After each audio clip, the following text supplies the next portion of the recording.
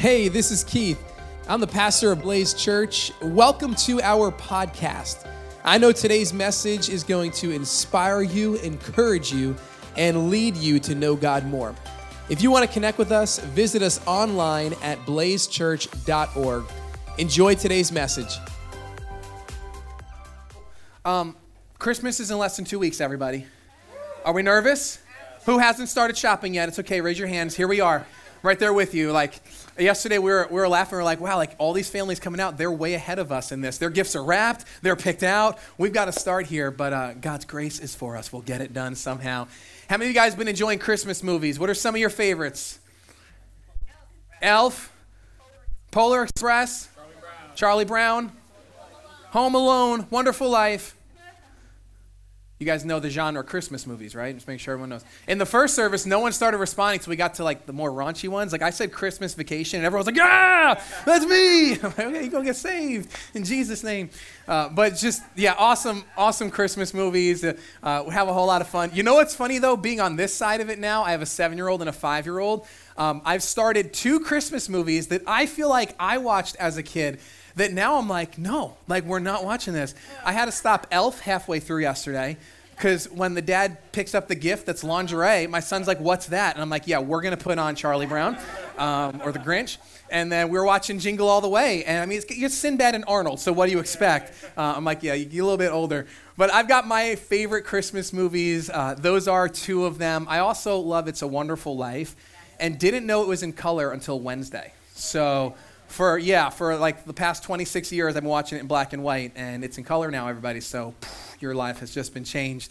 But just a whole lot of fun Christmas movies, and I want to share with you guys a theme that I've picked up on in the Christmas movie genre, but I think it's also, you're going to see it goes beyond just Christmas. Like, this is a theme of society in our media, in our music, in just our conversations. And it's simply this: fathers matter, or dads matter. Like, just think in Elf. Like, he goes from the North Pole, goes through the swirly gumdrop forest, the Lincoln Tunnel, all to find his dad, to have a relationship with him. And then there's that heartbreaking, a child's looking for their dad right now. And then there's that heartbreaking conversation that the dad has with Buddy. And he's like, get out of my life. You're ruining everything. I never wanted you. Like some really, I think we just peel back the layers on Elf. It's pretty deep, right? And then you think of Jingle All the Way. I love that movie. But the whole time, Jamie, the kid, just wants his dad to be there for him. Like, why weren't you at my game? Why aren't you at my karate contest? Like, where were you? And then even It's a Wonderful Life. Great, heartfelt movie, but think, when George Bailey has the opportunity to go and leave Bedford Falls, he stays behind to honor his dad, to carry on the building and loan legacy. And I think if we spent some time this morning not just staying in Christmas land movies, but we looked elsewhere, you would see that theme. We are a society that is looking for a father. We're looking for one that will be there with us. And so what we're going to do today is we're going to look at the third name that the prophet Isaiah said Jesus would carry. And I think it's one of the most interesting ones. So we're going to read Isaiah chapter 9, verse 6. And in it, you'll see these are the names that Isaiah prophesied 700 years before Jesus walked the earth, said this is going to happen, and here's his names. So he says this, and it's a Christmas text. You've heard it or seen it on a card. For to us a child is born, to us a son is given, and the government will be on his shoulders. Now read this part with me. And he will be called Wonderful Counselor, Mighty God, Everlasting Father, Prince of Peace. So we're looking at these 4 names of Christmas, or the 4 names of Jesus. And before I go further, I just want to give some honor and shout out. Aren't you thankful we have such a dynamic preaching team here at Blaze Church? Right, last week, Joe brought us the Mighty God, and Josh, the Wonderful Counselor. And I was told by both of them that if I didn't wear a plaid red shirt, I would be kicked off the preaching team. And so you can look back in the archives. All 3 of us now have worn this shirt. It's anointed. We're going to sell it afterwards. Just joking. But it's seed offering, so maybe we can. But what's great is, like, we're having this series through the names of Christmas, and they got off easy, because look at the one I got today. Hey, explain to the church how Jesus, the Son of God, is the everlasting Father.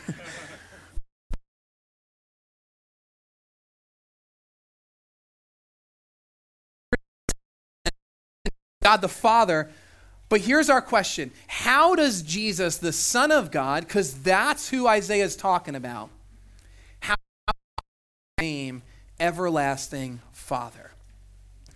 Because what Isaiah said is you're going to see this Son that's given to you, Son of God, and you're going to see how he's wonderful counselor. You're going to see how he's mighty.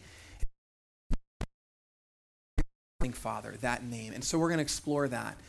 Now, before we get into our biblical text, I want to just preface this message with this.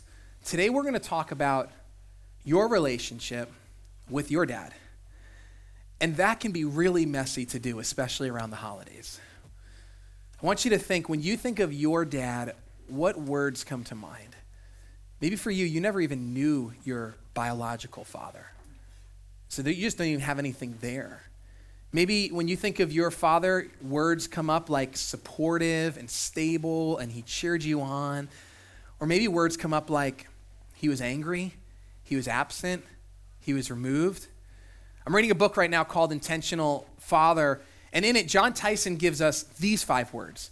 It says, as you think about fatherhood, as you think about a dad, maybe you can find that, dad was irresponsible or ignorant. He just acted as if he wasn't a dad at all. We didn't matter to him. Or he was inconsistent. Yet he would show up and you thought he was going to be there, and then dad would be gone, focused on his stuff. Or he was involved. And then he kind of gets to the point in his book, he was intentional. And I will just say, if you're a father, I highly recommend this book. I've been working through it, and it really is challenging me. It's called Intentional Father by John Tyson. But today, as we talk about Jesus, the Son of God, carrying the name Everlasting Father, I was praying a whole lot for this weekend that as we peel back some of the layers on our relationship with our dad, whatever that looked like, stable or unstable, healthy or unhealthy, aware or unaware of even his existence, I believe that today can be a starting point for some healing of some father wounds. Because we've all got them. Whether your dad is in your life currently and was there, he was still flawed.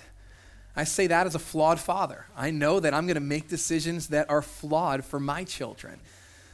Maybe the wounds are fresh. Maybe they're years old, and Christmas just has a way of taking a scar and reopening it.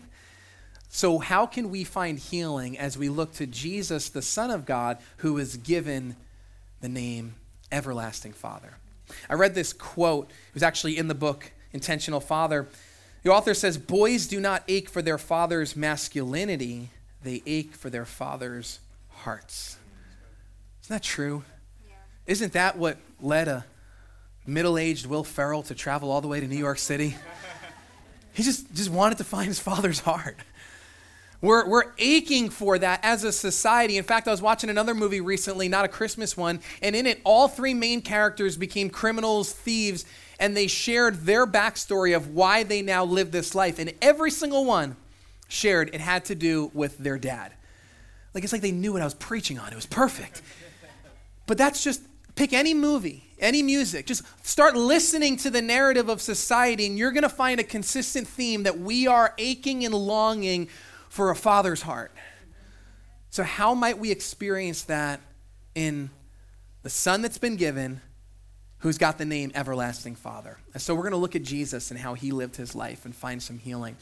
Now, when Jesus first began his ministry after Christmas and was baptized and went out into the wilderness to fast and pray for 40 days. How many are thankful that next month we're doing 21 days of prayer and fasting and not 40 days of prayer and fasting? Can I get a good amen? Jesus can take that. Right? He went out and he's in the wilderness and he comes back and he begins interacting with people and he's calling them to be his disciples.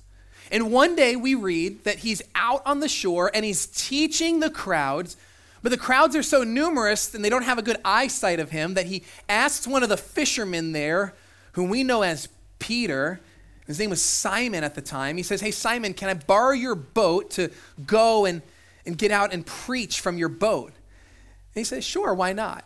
And how cool is that? Suddenly Jesus is on a floating stage. How cool would it be to play drums on a floating stage in the middle of the Peconic right now, right? Just Jesus, he's out there and he can see everybody and he's teaching.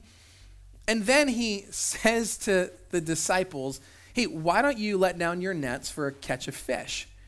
Now, they've been fishing all night. And now here's this rabbi, this teacher, this no fisherman that says, throw down your nets.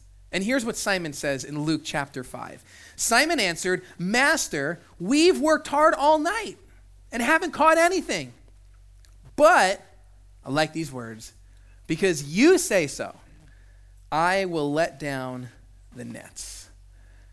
He's like, we've been at this thing all night. We're fishermen. We're professionals here. Fish sleep during the day. They don't go to the surface. At night, they come up, and then we can catch them. But you're saying so we'll do it. And what do you think happened when they did it? Anyone want to take a guess? They caught some fish.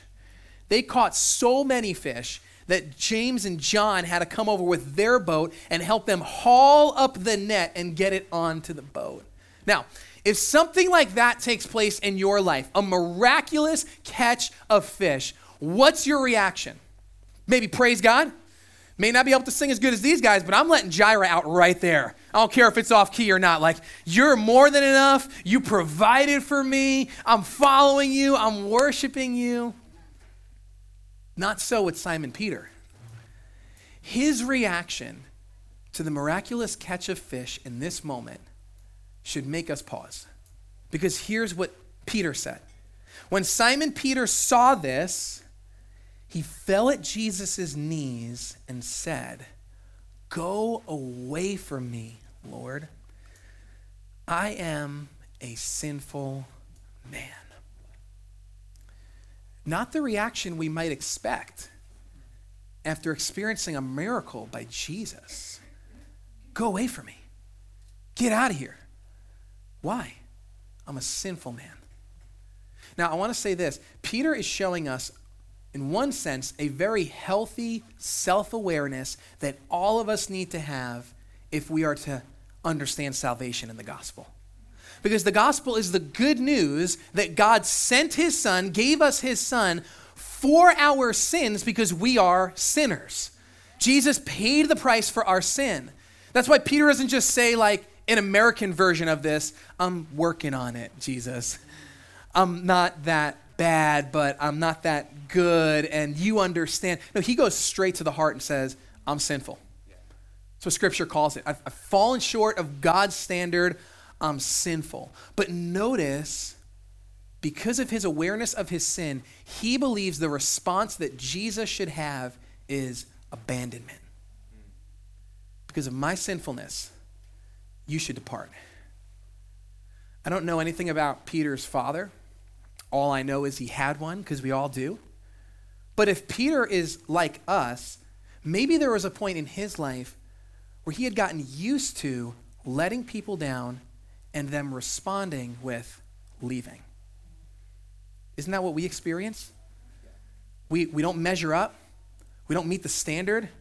We don't hit the mark and we disappoint the person. And we can feel some of their love was lost for us. It was conditional. Maybe Peter's just thinking very religiously. Because religion will say, oh, you've got some sin there? You got some guilt there? We got to clean that up before you can get close to God. We got to make sure we take care of that before he'll accept you, before he'll want you. See, we go into this Christmas season with all of those thoughts, and then we see these movies with kids crying out for their dad no matter how old they are, and they're just looking for a father's love, aching for a father's heart. And here's Peter, and he recognizes, I don't deserve you, Jesus. Get away from me. Now, how crazy it would be if the next verse said, Jesus turned to him and said, you right, and walks out the other way. Right? We would never expect that from Jesus, but come on, isn't that so many of us, that's our actual perspective, that God doesn't want us because of what I've done? The world tells me I'm damaged. The world tells me I'm broken. I'm not good enough. I don't have value. I don't have worth. My dad wasn't there for me. Come on, we carry all of that into a relationship with God, and just like Peter say, you've got to go. Somebody praise God, that is not what he says. Look what he says next. Jesus said to Simon, don't be afraid. The first words he says, don't be afraid. From now on, you will fish for people. I'm going to explain what that means, but notice those first three words. In fact, let's say them together. Don't be afraid. Scripture says that perfect love casts out all fear. See, Peter is living with an awareness of his sin, healthy, but he's afraid that that has ostracized him from a relationship with God, unhealthy. And so love himself, perfect love, looks at Peter and says, don't be afraid. It's the same three words that all throughout the Christmas story we hear the messengers say to Joseph. Don't be afraid. Mary, don't be afraid. Shepherds, don't be afraid. Why not? Because I bring you good tidings and peace and hope. Unto you a Savior is born. His name is Jesus. The Christmas narrative is don't be afraid. And Peter hears this. Don't be afraid. Notice Jesus doesn't say, you're not a sinner. It's not that bad. He didn't say any of that. Acknowledges it. Don't be afraid. What am I going to do? I'm going to change your identity now. You're living for one thing, but I'm going to give you purpose. That's why at Blaze Church, we believe everybody's on a journey to know God, find freedom, and discover purpose so they can make a difference. And Jesus looks at Peter and says, we got a purpose here. And clearly you're not good at fishing anyway, so let's go after people. Let's change career paths. It's not working out, man. Just don't be afraid. Don't be afraid. And I wrote this down as I was just meditating on this passage. I got to say, when I was writing this week, I just felt like the Holy Spirit kind of just put his arms on me. Just give me that warmth and that joy, and I'm praying you're experiencing that. And here's what I wrote in that moment. When we say, I don't deserve you, Jesus says, yes, and here I am. Because I'm telling you, if you think that you deserve salvation, you have yet to acknowledge your sin, which Scripture says we acknowledge, we confess with our mouth. But if you just stay there, you're going to stay in a state of despair and guilt. And so you need to hear the words of the Master this morning. It says, yes, you don't, but here I am, because I'm everlasting. What's his name? Everlasting Father. So all four Gospels record this moment where Peter is called to follow Jesus. And in Matthew, he writes these words that I want to show you that are important for our message this morning. Matthew chapter 4, verse 19 says, come follow me, Jesus said, and I will send you out to fish for people. Just two words, but I want you to remember them. Follow me. Follow me. It's how Peter starts his relationship with Jesus, hinged on those two words, follow me. Now, I'm going to give you a real quick 3 years in about a minute. For the next 3 years, Peter does just that. He follows Jesus. And he hears the teachings, and he sees the miracles, and he eats the bread and the fish, and Lazarus is raised from the dead, and it's awesome. Imagine 3 years walking with Jesus, following him. And then one night, Jesus is arrested, and Peter follows him to the trial and stays in the outer court. And when he's challenged by a middle school girl, he says, I never followed that guy. I don't even know him. Fear crept back in. He must have forgot the words he first heard, don't be afraid. And he's challenged about it. And 3 times over, he denies ever knowing Jesus. Then Jesus is crucified, he's buried, and then what we call Easter morning, Resurrection Sunday, some women go to the tomb and see the stone rolled away and the tomb's empty. So they go back and they tell the disciples. And John writes that John and Peter took off running for the tomb. And because John was writing this gospel, John includes the detail that he got there first, which I think is hilarious. He just reminds Peter for all of time, I beat you in a foot race, dude. When it mattered most, I got to the tomb before you. But he also says that Peter went in first. And Peter got into the tomb and sees there is no body there. And he goes home. What does he do with that? And then suddenly, there are these Jesus sightings. He's appearing with disciples on a road. And then he's appearing in a room when the door was locked. And then he has this moment with Peter specifically that we are going to read about. But before we do, what do we know? Jesus' first words to Peter were, follow me. His response was, I don't deserve to, but I will. For 3 years he does, and then he denies him 3 times over. And now he's going to have a conversation with the resurrected Savior. How many are wondering if it's going to get juicy or not? Is Jesus going to call him out on that whole little denial thing? Let's see what happens. So here's what we read in John 21. I'm going out to fish, Simon Peter told them. And they said, we'll go with you. So they went out, got into the boat, but that night they caught nothing. Oh, no disrespect to Peter, but the 2 times we see him fishing in Scripture, my boy catches nothing. And I can relate, Peter. A couple times I've been out, catch nothing. But I want you to see the other similarities. Remember, there's a 3-year time difference here. So here they are. He catches nothing. Early the next morning, Jesus stood on the shore, but the disciples did not realize that it was Jesus. Now that's awesome. So I don't know if it's because of a distance thing with the Jesus on the shore and them in the boat, or just what Jesus is doing with his resurrected body. But all we know is they're on the boat, they've caught nothing, Jesus on the shore, they don't know it's Jesus, and here's what he says. He called out to them, friends, haven't you any fish? Which we would say today is Jesus throwing shade on the disciples. He's Jesus. He knows they caught nothing. They've been working hard at it all night. And he's just, hey, you guys got any fish out there? Probably like whisper back, no, we don't. No. Verse 6, he said, throw your net on the right side of the boat and you will find some. Now, John doesn't record the side conversation, but I got to believe somebody, maybe Peter, is mumbling, oh yeah, the right side of the boat, sure. Sure, stranger, like we didn't try the right side of the boat. All night we fished off the left side. You're right. But they do it. And when they did, come on, you heard this already. You heard it. It happened 3 years ago. They were unable to haul the net in because of the large number of fish. Yeah. Now, I don't know if Jesus was just running out of material 3 years later,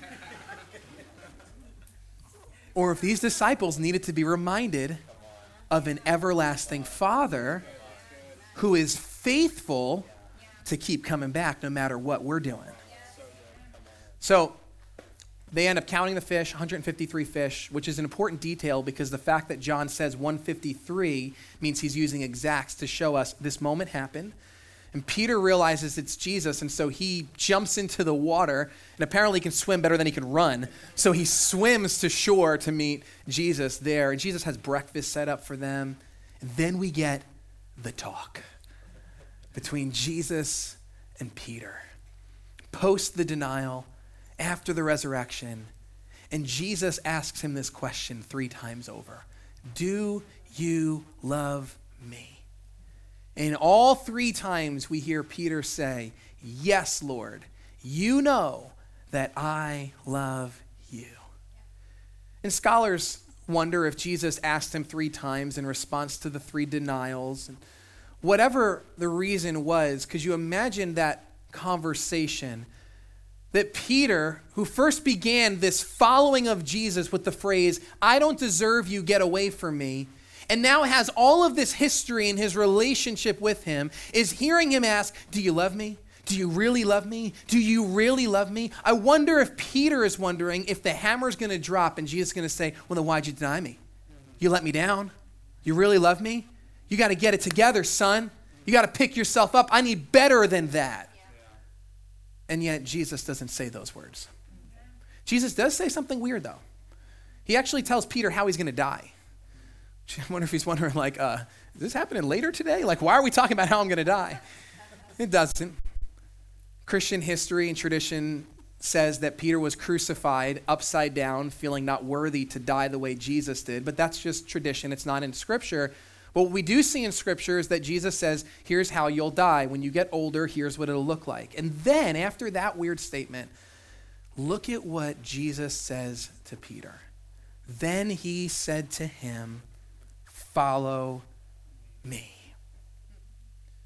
But Jesus, you said that to me 3 years ago, and I didn't. Shouldn't we think of something new for you to say? No, I'm faithful. Follow me. You need to hear the same thing over and over again. And despite what you do, Peter, I'm not giving up on you. I'm not walking out on you. Even if it's 3 years later and 3 denials later, I'm still going to show up faithfully, and I'm going to say, follow me. I know you don't deserve me, but follow me. And then Peter opens his mouth and asks, how's John going to die? Peter, stay with me, bro. And he does. You can read it for yourself. And Jesus says this, if I want him to remain alive until I return, what is that to you? You must, let me bring you back in. Say it with me, everybody. Follow me. Follow me. Now, if Jesus is not an everlasting father and he's a conditional father, at this point, he walks out on Peter and says, I've done my best. Dude, I got nothing for you. Don't fish. You can't do that. You can't follow me.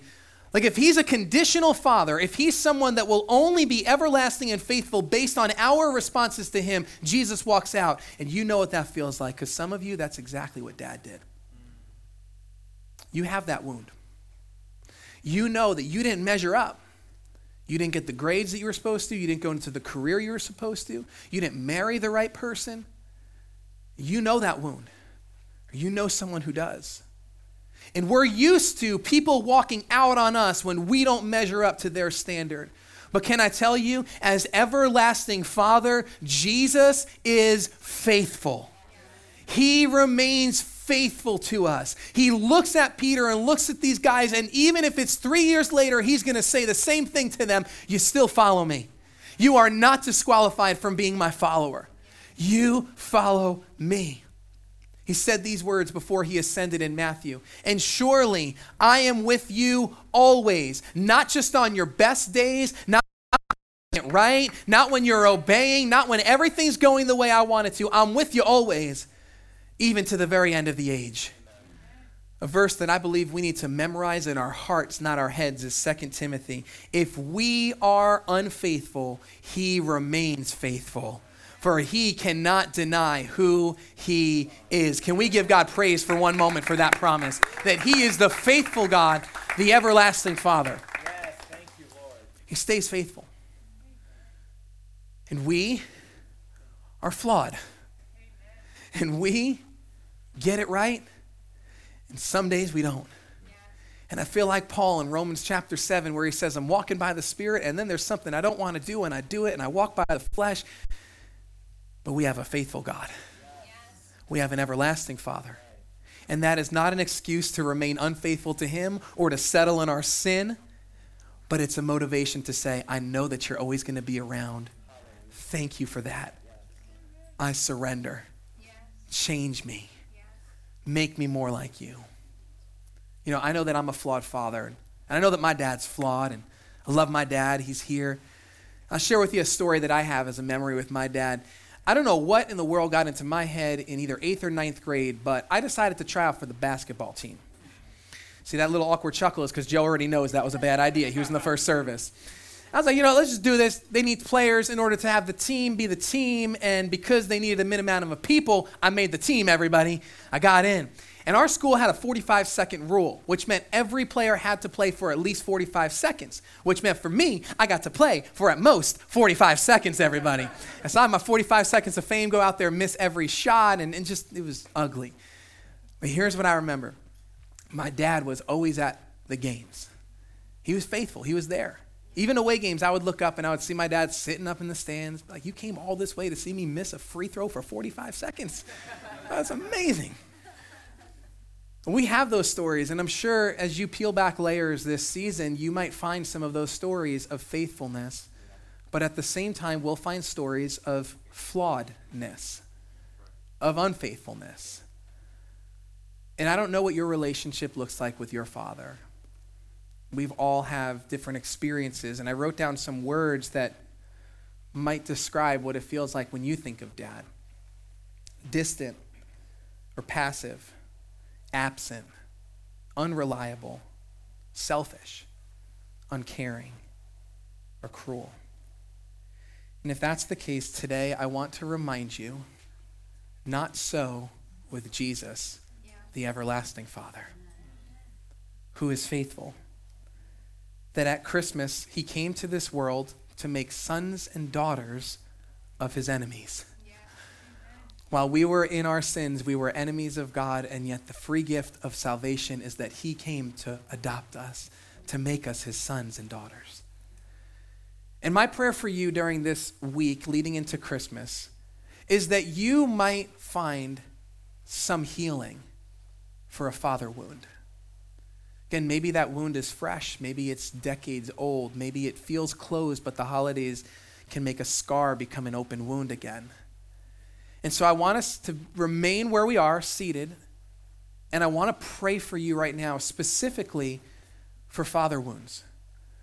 That as we look to the one who was given the name Everlasting Father, the Son of God who came and just showed us the qualities of what an everlasting father would look like: faithfulness, consistency, commitment, unconditional love, that you might begin the process of healing by surrendering your wound to the Lord. So would you bow your heads as I pray over you this morning, and we go to our Heavenly Father. Lord, we come to you this morning, and I know that this is heavy, and that this is one of those topics that for many we bury, we leave it there. But whether it's the season or scripture or a movie or a conversation, we have that wound that we carry. And so, Lord, we bring it to you this morning. We thank you that you are faithful, that your Son showed us faithful love. I pray for healing to begin to start in our hearts today. I pray for the one who never knew their father, who's never around. May your arms comfort them today. Pray for the one who had a dad that was faithful and yet flawed.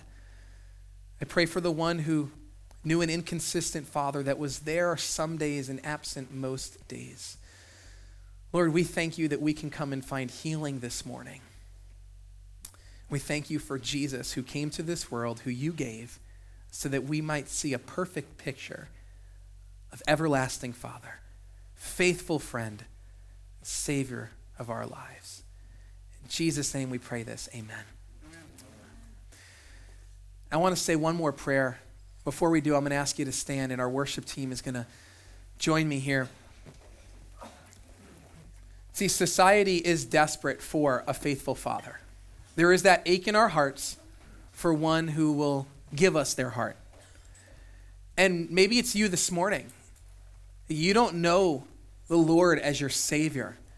You haven't declared, like Peter, I'm a sinful man, but Lord, don't go away from me. I receive you. I confess my sin and I believe in my heart that Jesus was raised from the dead. And here's what I know. You've got friends and you've got family members and coworkers who certainly need to know the hope of the Christmas message, the gospel, this season. They're living their lives searching, aching for the love of a father, and there is one who was given to us. And so what we're going to do now is we're going to pray for them.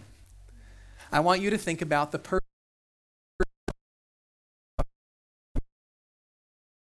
that you know they need to know the everlasting Father. They need to know the unconditional love of God because they've been convinced of the lie that you're not good enough and God has left you.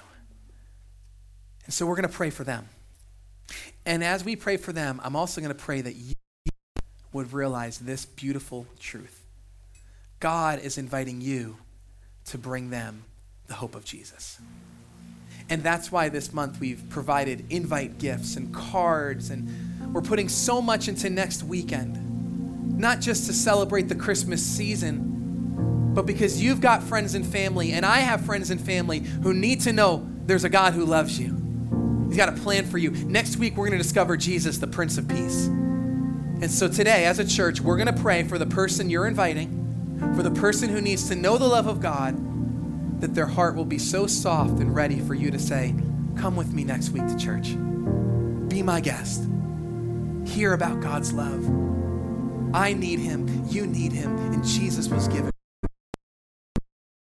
Person right now, and even if you want to whisper out to the Lord their name, just go ahead and do that. And Father, we just bring before you our friends and our family who are desperate. They're longing. There's an ache in their heart for the love of an everlasting Father. They need salvation, just as we do. And so, Lord, we bring our friends and our family to you, our coworkers, our neighbors, and we say, soften their hearts, God.